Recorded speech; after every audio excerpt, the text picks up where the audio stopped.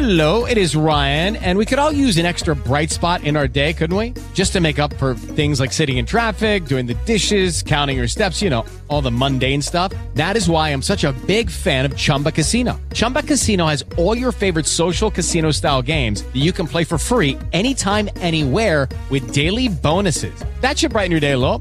Actually, a lot. So sign up now at ChumbaCasino.com. That's ChumbaCasino.com. No purchase necessary. VGW Group. Void where prohibited by law. See terms and conditions. 18 plus.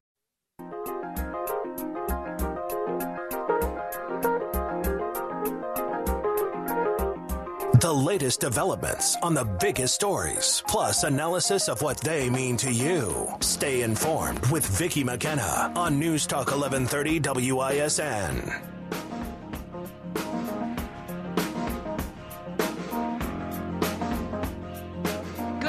Welcome to the program. I'm Vicki McKenna, News Talk 1130 WISN, and apparently I'm working and Dave's working and everybody's working except government. You're all working, right? I put this up on Twitter today. I said, how many of you are at work today? It's President's Day. Of course you're working. We're all working. This is one of those phony holidays. All right, well, here's what we're going to do on the program today. We'll check in with Dr. Lowell Holtz, candidate for DPI.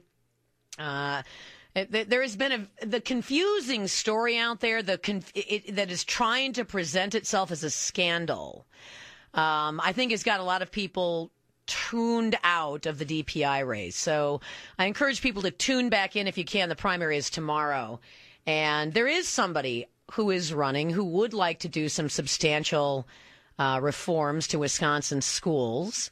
And we'll be chatting with him on the program today. So Dr. Holtz will be on the show.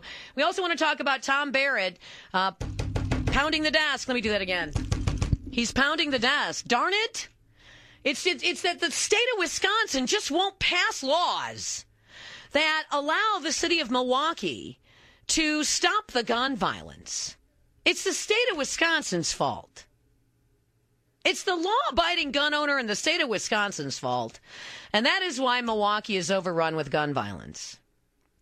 Cue up the broken record one more time. So here's Milwaukee again posting new data on, in this particular case, the number of illegal guns seized from people in the city of Milwaukee. Tom Barrett holds a press conference, puts the guns on a table, says it's a tragedy. I demand the state of Wisconsin give us more money so that we can take illegal guns off the street. I demand the state of Wisconsin change the law to penalize misdemeanor offenses so that Milwaukee can finally save its citizens from the gun violence. All right. So here's my proposal. We'll do it as a test case scenario. Have misdemeanor violations penalized by taking away somebody's right to keep and bear arms. Only in the city of Milwaukee. Only in the city of Milwaukee.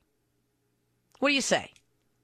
Because we're not having these problems anywhere else outside the city of Milwaukee. So if Mayor Barrett seems to think that the end-all, be-all answer to gun violence in Milwaukee is to penalize misdemeanor offenses by taking away somebody's right to keep and bear arms, well, okay, only in the city of Milwaukee. But if you're going to take away someone's gun rights, because that's what we do, we take away someone's gun rights when they're convicted of a felony, we take away someone's voting rights when they're convicted of a felony, then let's disenfranchise the misdemeanor offender from all of these different accesses to civic life.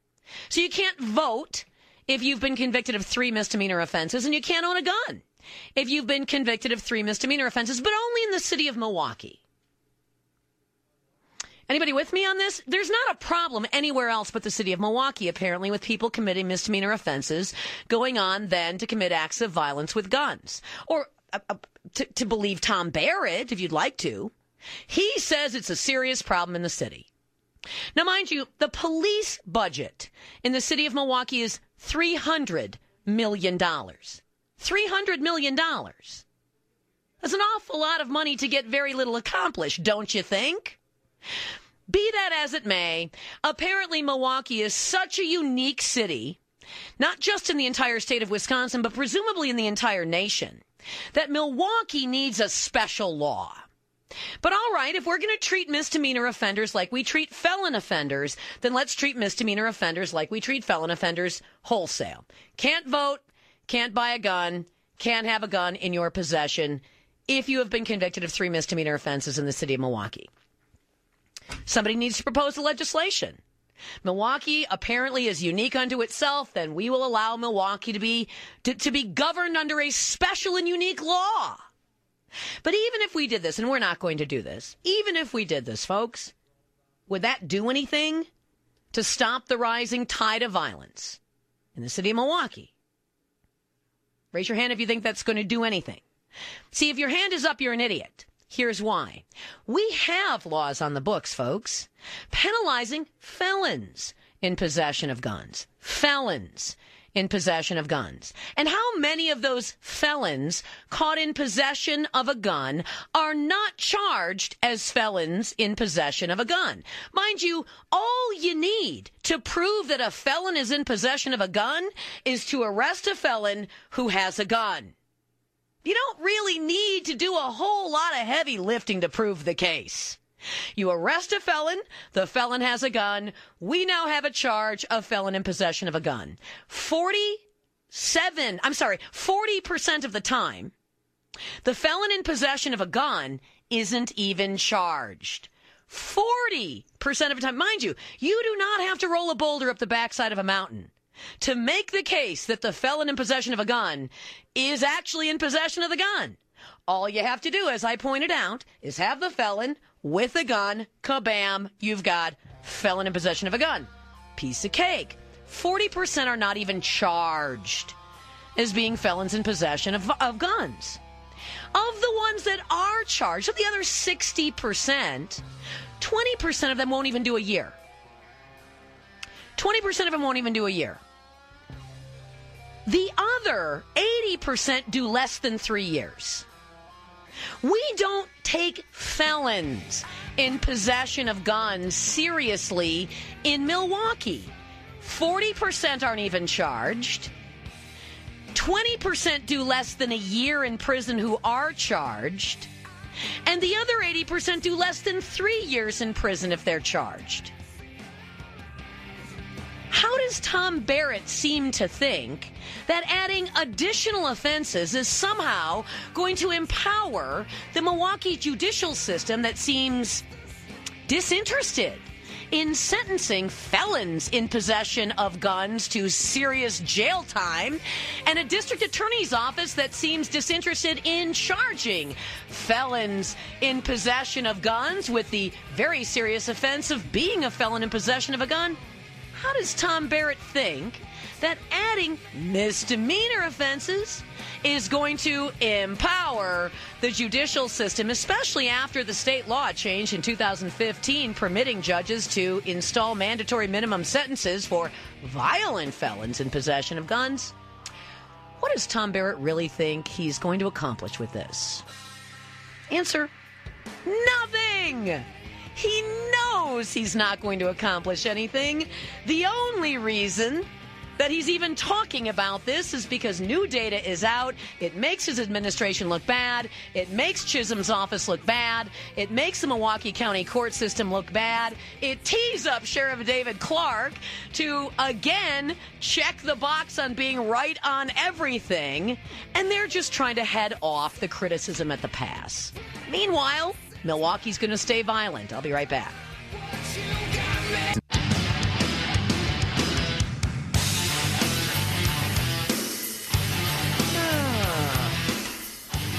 I don't understand. Well, I guess I do. I know that this is an old cliche, but it's the frog in the pot of boiling water. That's people in Milwaukee. You're so used to this that it's, the same old of just rhetoric. Symbolism to substitute for actual action that will improve things on the ground is it's acceptable to the citizens of the city. The Democratic machine that runs the city of Milwaukee has for years and years incrementally increased people's tolerance to things that outside the city of Milwaukee would be completely intolerable. Intolerable. Street crime at the level it's in Milwaukee is intolerable in every other city in the state of Wisconsin. Every other one. The level of chaos and destruction in the city of Milwaukee is intolerable every place else. And that includes every place else that's run by a bunch of progressive whack jobs. That level of crime is intolerable. The disruption. Lucky Land Casino, asking people, what's the weirdest place you've gotten lucky? Lucky? In line at the deli, I guess? Aha, in my dentist's office. More than once, actually. Do I have to say? Yes, you do. In the car before my kids' PTA meeting. Really? Yes. Excuse me, what's the weirdest place you've gotten lucky? I never win and tell. Well, there you have it. You can get lucky anywhere, playing at LuckyLandSlots.com. Play for free right now. Are you feeling lucky? No purchase necessary. Void where prohibited by law. 18+. Terms and conditions apply. See website for details. Of the peace in the streets is intolerable. But over time, you get people used to this. You over time, many years, over a decade, you start responding to criticism about the rising tide of chaos and violence with accusations of racism and bad intentions. You do that to keep people quiet so that they don't push back and they don't criticize. And once you've silenced your critics, you've made your critics fear the accusation of racism or the accusation of bigotry or whatever else that might be. You don't have anybody standing in your way. One person stands, well, two people stand in the way in the city of Milwaukee. One is Bob Donovan, and the news media and the establishment political machine have effectively marginalized him so that he's sort of a voice alone. And then it's David Clark.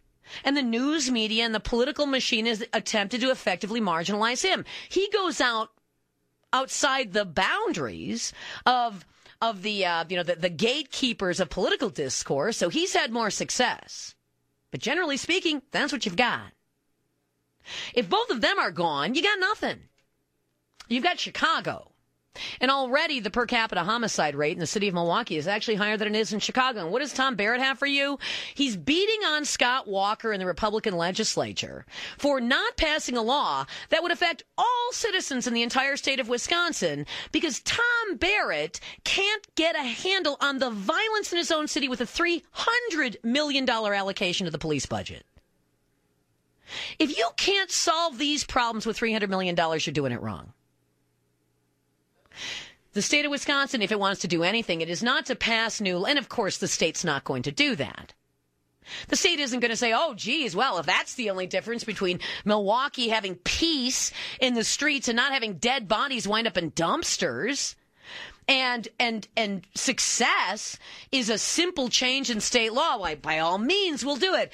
If the state of Wisconsin could actually believe that the difference between Milwaukee being embroiled in chaos and misery and it not being that way and it being a shining, polished emerald of success, it would allocate more dollars. But it doesn't because everybody knows that more money isn't going to equal success in Milwaukee. And everybody knows that more gun laws aren't going to equal less crime in Milwaukee. We have gun laws if you listed them all, they're as long as my leg. They're probably as tall as me. The city of Milwaukee doesn't want to do anything about it, doesn't want to put people in jail. When Fox 6 did their story back in October of 2016, and they took a look at the number, by the way, the data I was quoting was the analysis that was done by Fox 6, when they took a look at the number of charges of felons in possession of guns and found that 60% of felons caught in possession of a gun, that's an easy one, are not even charged. And that of the ones who are charged, 20% get less than a year in prison, and the other group get less than 3 years in prison. It left even the normally credulous media scratching its head.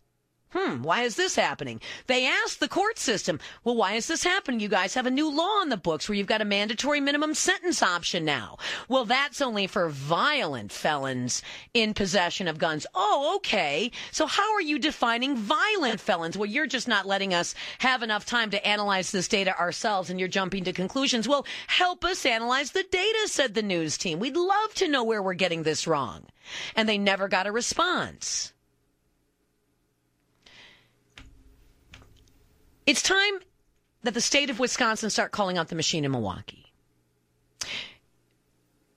If Milwaukee were firing on all cylinders, imagine the amount of economic activity it would generate to the bottom line of the budget.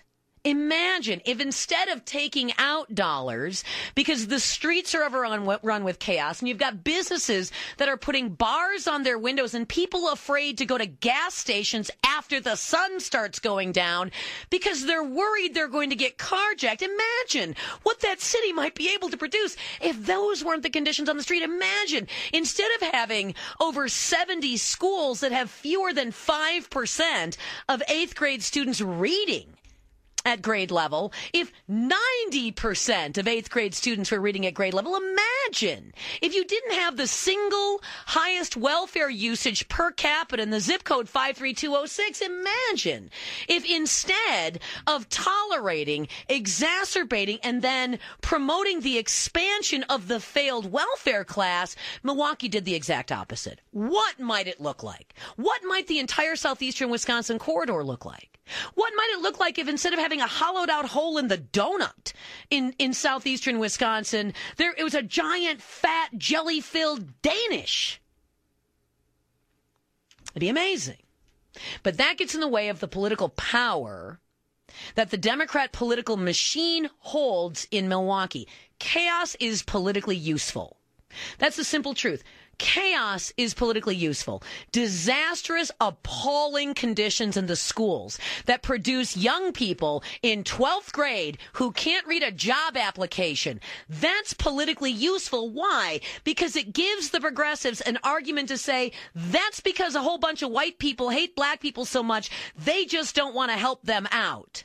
So that when you have people come in and say, well, we'd like to fix the schools, get out of the way, because we need these miserable people to continue making the claim that it's all the fault of society and the institutional racism of the culture that is producing these awful situations in the city of Milwaukee. This gives the left power. Miserable, poor, chaotic people give the left power. And it's one of the few places left in the state of Wisconsin where they hold a lot of power. Think about that.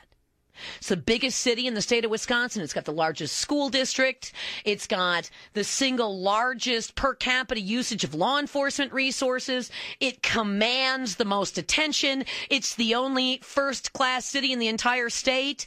The Milwaukee liberal contingent, the courts, the city council, the appallingly ineffective school board, the city administration can wield such enormous authority because they're the population base of the state of Wisconsin. And because the state of Wisconsin, as abysmal as the performance is from the city of Milwaukee, still relies on the economics of the city of Milwaukee to generate enough revenue to the baseline of the budget. And nobody wants to say boo, not inside the city, because the political power base is too potent. In the meantime, people outside the city of Milwaukee say, you know what, it's not my problem, and I don't really care, and I don't blame you. But you should care because we're a shared revenue kind of state. And Milwaukee needs to be producing a lot more and taking a lot less. The citizens of Milwaukee do not deserve to be held hostage to thug violence, miserable schools, and whole zip codes that become no-go zones after dark. $300 million in law enforcement ought to produce something better than an ever-growing homicide rate. $300 million in law enforcement resources ought to produce better than people getting carjacked. And the entire corridor in southeastern Wisconsin ought to demand better than now having to catch the spillover problems from the city of Milwaukee, because we all know that crime and chaos is mobile. And instead of anybody standing up and pushing back in any real way, and that includes Wisconsin state legislature, The answer is to simply do everything in your power in your own community to try to put up barriers to resist that spillover and that bleed from the chaos. In the meantime, the left in the city of Milwaukee is trying to find ways to force you to do the exact opposite. It's a failed city. Not because it's completely failed yet or because it's completely bankrupt, but it's a failed city. Tom Barrett would rather have a legacy streetcar project than actually do anything to improve the schools, to improve the safety conditions on the ground, to help the people who are generationally dependent. And now their lives are completely destroyed, completely, almost entirely destroyed by a generationally dependent welfare system. Instead of trying to do something to help break that cycle of dependency, he would rather bang his desk and point the finger of blame at the state legislature to take the eyes off him. Because he just, frankly, likes to live on other people's money and doesn't really much care if there's chaos in his wake. And so we tolerate. It is. We didn't tolerate it much longer. I think we weren't going to tolerate it much longer, but we didn't tolerate it on November 8th nationally. We were sick of it nationally. But apparently in the state of Wisconsin, it hasn't gotten to the point yet where people inside the city proper, they always say, it's local control. Get out of our affairs. Get out of our business. It's none of your business what's going on in the city of Milwaukee. Everything's going fine in the city of Milwaukee. Hello, it is Ryan, and we could all use an extra bright spot in our day, couldn't we? Just to make up for things like sitting in traffic, doing the dishes, counting your steps, all the mundane stuff. That is why I'm such a big fan of Chumba Casino. Chumba Casino has all your favorite social casino-style games that you can play for free anytime, anywhere with daily bonuses. That should brighten your day a little. Actually, a lot. So sign up now at ChumbaCasino.com. That's ChumbaCasino.com. No purchase necessary. VGW Group. Void where prohibited by law. See terms and conditions. 18+. Yeah, all right, fine. It apparently hasn't gotten bad enough for the people inside the city proper to actually do anything reasonable. I guess you're the frog in the pot of boiling water. Eventually your skin's going to boil off. It'll be really nasty at that point. It's practically already happening. But in the meantime, my message to Tom Barrett and the rest of the city leadership is take your penalties to the citizens who exist outside your disaster, your disaster zone of a city. Take your proposed penalties for us and stuff them where the sun don't shine. Don't come after my gun rights because you can't figure out how to put people in jail with the existing laws you have right now and $300 million in taxpayer resources to your law enforcement budget. Don't come and blame the state of Wisconsin taxpayers for not footing the bill for the disaster and the chaos in the Milwaukee public school system. You're already spending $14,000 per student. If that's not enough for you, don't come after us for more. You do your own thing with what you've got to do. I just think the state of Wisconsin needs to start rethinking the concept of shared revenue in its wake. I'll be right back.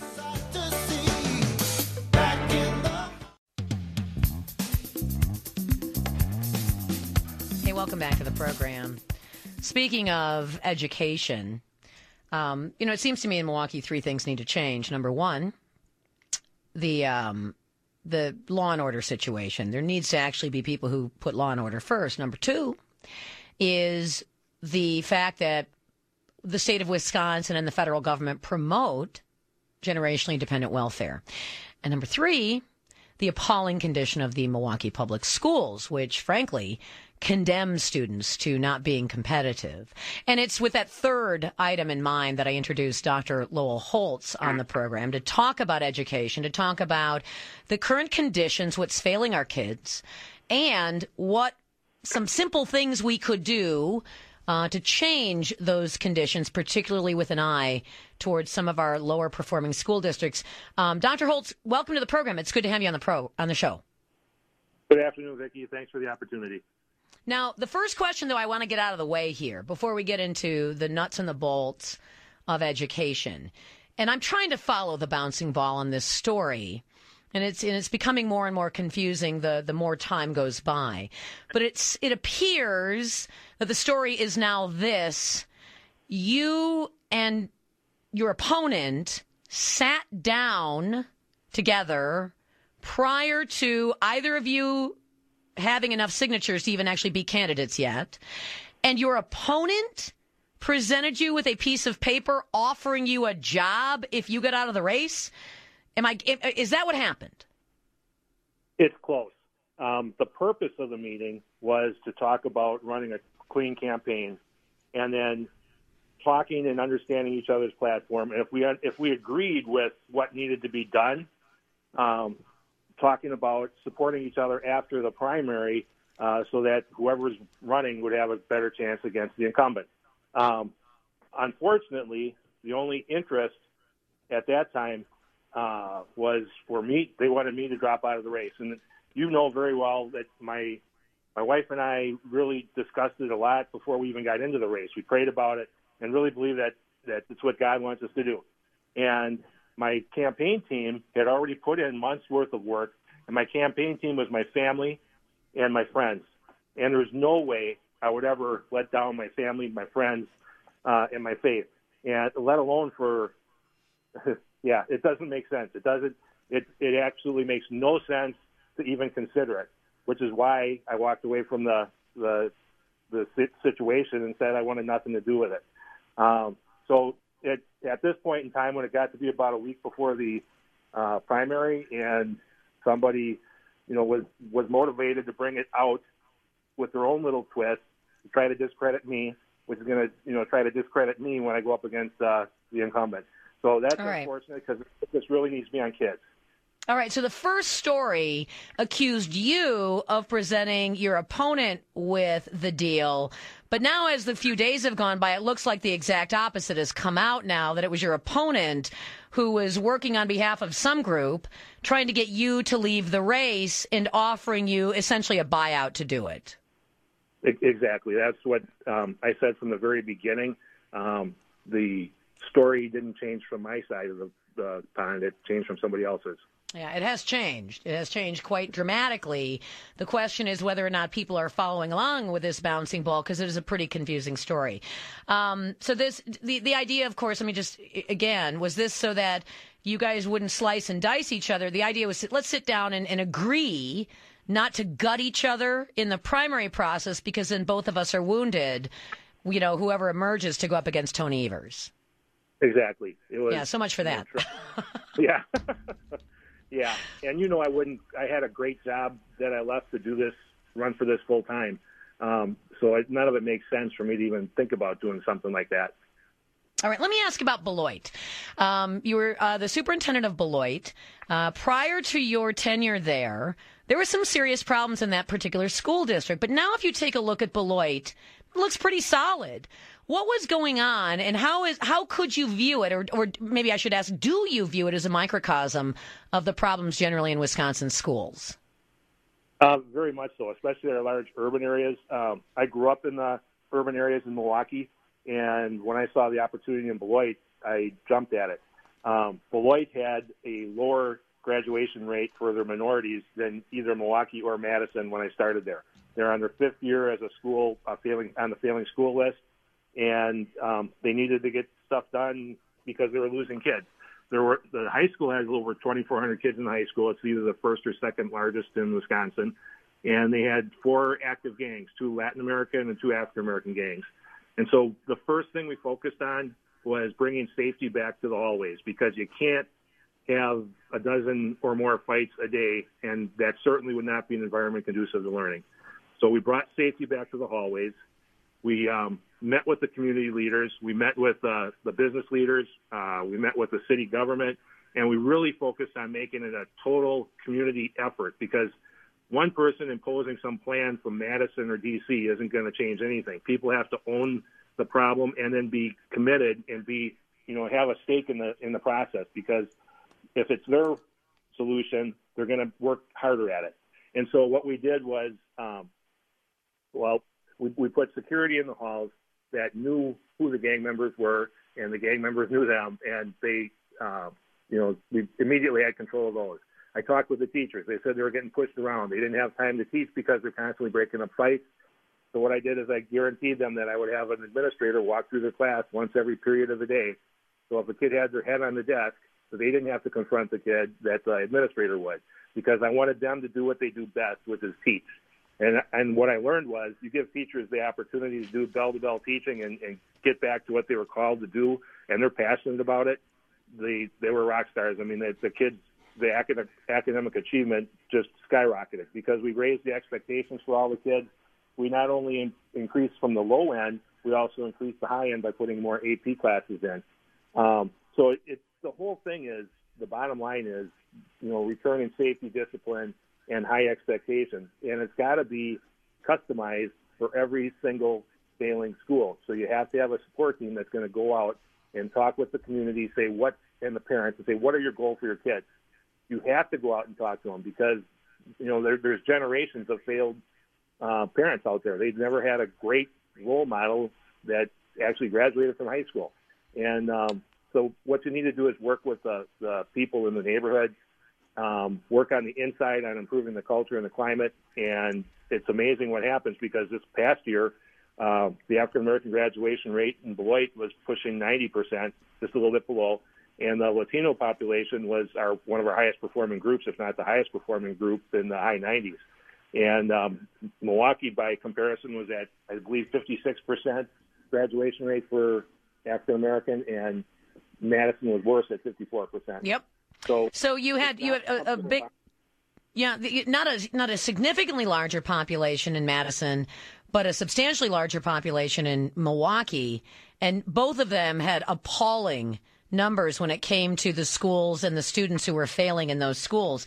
And those failing students and the chaos that they bring with them also pay dividends down the line to the other kids who just want to get an education. So safety and discipline.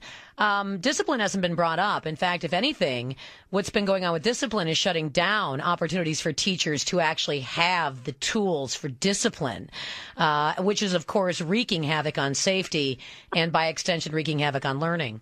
That's something that we don't really ever talk explicitly about, Dr. Holtz.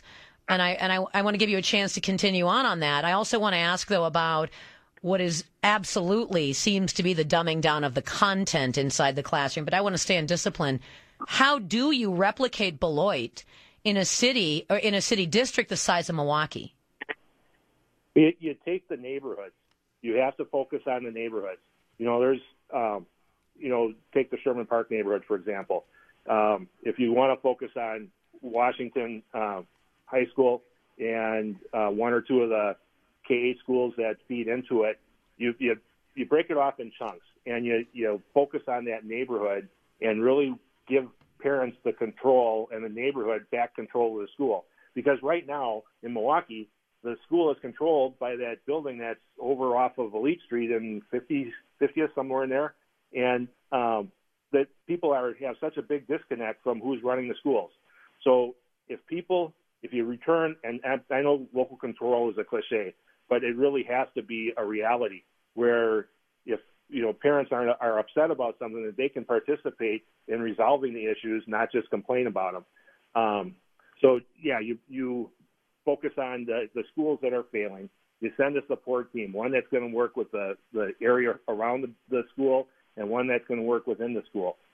So you have at least two people at each area trying to help them come up with a plan that they have ownership of that'll be successful. And every neighborhood in Milwaukee is different. It's besides being one of the most segregated cities in America. If you know Milwaukee probably better than I do, but a neighborhood on the south side is going to be different. Where my dad's church was on 16th and Greenfield is going to be different from the Sherman Park neighborhood where my dad grew up. It's going to be different from the one over Martin Luther King Drive and 4th Street, around 4th and North. Every one of those neighborhoods is different. And so you need to address each one individually. And that's how you get it done. And you can't accept failure. There's no excuse for failure. You have to be committed. And you can't just rule from Madison. You have to have people that are willing to go right in there and talk with everybody and get it done. Nothing's going to change. If any time you just put a program in place, the federal government proved that with their last $3.5 billion school improvement grant project that 4 years later they came out and said not a single program that they paid for with that $3.5 billion showed any increase in academic achievement or closing of the graduation rates. And that's pretty significant because it shows.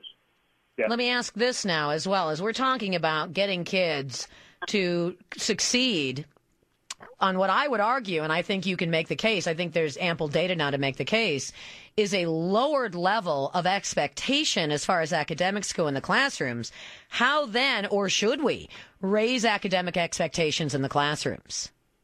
Oh, absolutely. And the reason the academic expectations go down is, Vicki, it doesn't take a rocket science to improve your graduation rate if you don't fail anybody. You know, if you're not allowed, teachers are not allowed to fail kids in our large urban areas, and even in some of our suburban areas and rural areas, because it affects the graduation rate. So we have kids coasting through that are there maybe 50% of the time that have absolutely no passing grades that are getting diplomas when they walk across the stage. And the point is, what changed things in Beloit was besides doing the safety issue, you work on the inside, raising the expectations for the kids. And kids they don't care if you're a Republican, a Democrat. They could care less. They just want to know that you care about them. And they understand discipline and rules, and this is what you can do and this is what you can't do. They get it. And they will rise to the level of expectations with the positive reinforcement and encouragement that teachers and the administrators give in successful schools. It doesn't matter what the neighborhood is. We have a lot of great examples in Milwaukee. You know, you've got some great voucher and choice examples, you know, St. Anthony's, St. Marcus.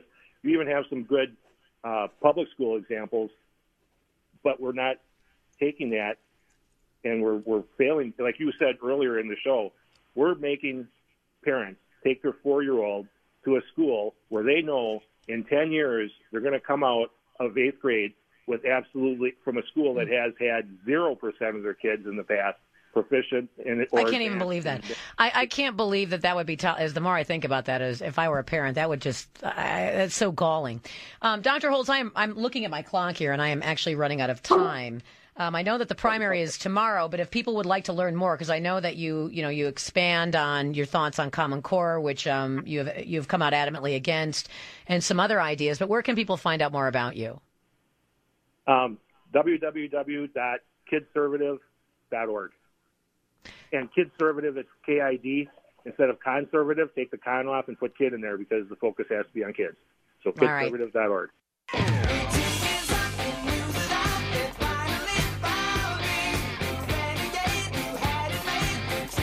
Welcome back to the program. You know, the ideas to deal with education are abundant. And this sort of top-down, centralized, command control, one-size-fits-all idea of how we're going to fix schools. You had the Obama administration say, well, we're going to fix schools from on high. Frankly, the Bush administration said the same thing. We're going to fix schools from on high. We're going to demand accountability from Washington, D.C. Nobody really cares if you're not going to be accountable to Washington, D.C. It's not really a motivator. Teachers in the classroom that have to fill out the paperwork, so the administrators in the school districts who are answerable to DPI, who then are going to be answerable to the federal government, the teachers filling out the paperwork are getting nothing out of that so-called accountability. And there has been no measurable change since we decided to start going to this idea of federal accountability. Even if you just made it state accountability, that's not going to be enough to turn around failing schools either, which is why Alberta Darling and Del Coenga had come up with a limited turnaround plan for the worst performing schools in Milwaukee. It was about isolating a segment of schools and then trying to tailor solutions to those individual schools. Well, you don't do that if you think you can run everything from Madison or you think you can run everything from Washington, D.C. That's one thing. This idea that there's a sort of centralized command and control CISA structure, and that's how we're only going to run schools in Wisconsin is absurd. I like that Dr. Holtz thinks outside that CISA box. But beyond that, as far as the content in the classrooms, we haven't even looked at that. You need to look at that. So what did they do in Beloit? They looked at different ways to teach reading. They looked at different ways to teach math. They looked at ways to challenge the students on reading and math. The students actually responded because little kids are sponges. And it's amazing what you can do. They've done the same in multiple charter schools. The one that jumps to mind is a very successful charter school in Chicago called Gary Comer College Prep. You take kids who can't read at all, who can't do simple math with single digits, and you teach them using old-style mechanisms of instruction. A lot of it involves direct instruction and rote learning. And you can actually bust through the achievement gap in rapid fashion in pretty successful ways. Why not do that? Why have we never thought to do that? Why haven't the Republicans thought to do that? Why haven't the Democrats thought to do that? Why is everything always about centralized control? I honestly believe if Lowell Holtz were given a lot of rope at DPI and he actually managed to get through and become DPI superintendent, you might see some of those innovative ideas funneling down to some of the most troubled schools. And if, in fact, direct instruction and in teaching kids sort of an easier way to learn reading and teaching them what they actually need to know in order to be competitive in a job environment, if that actually started to populate itself beyond the one or two case examples that we can always cite for these high-performing schools in the midst of the chaos, then you'd start to see those models replicated across most schools, including schools that were not considered failing schools. And that just raises the bar across the board. But it isn't raising the bar across the board in an artificial way with, these nebulous measurements of achievement or proficiency. It's raising the bar by actually empowering parents to get in there and demand that the bar be raised. I like the idea. I don't know if Dr. Holtz can get through the primary. It remains to be seen tomorrow. But it would be nice to get a little breathing room with regard to education. I'm out of time. Have a great day. See you tomorrow.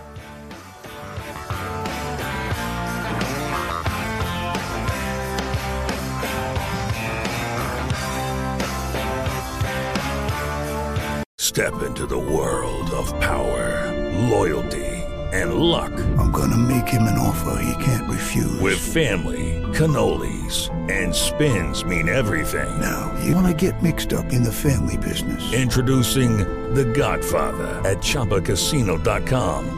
Test your luck in the shadowy world of The Godfather slot. Someday, I will call upon you to do a service for me. Play The Godfather, now at ChumbaCasino.com. Welcome to the family. VGW Group. No purchase necessary. Void where prohibited by law. See terms and conditions. 18+.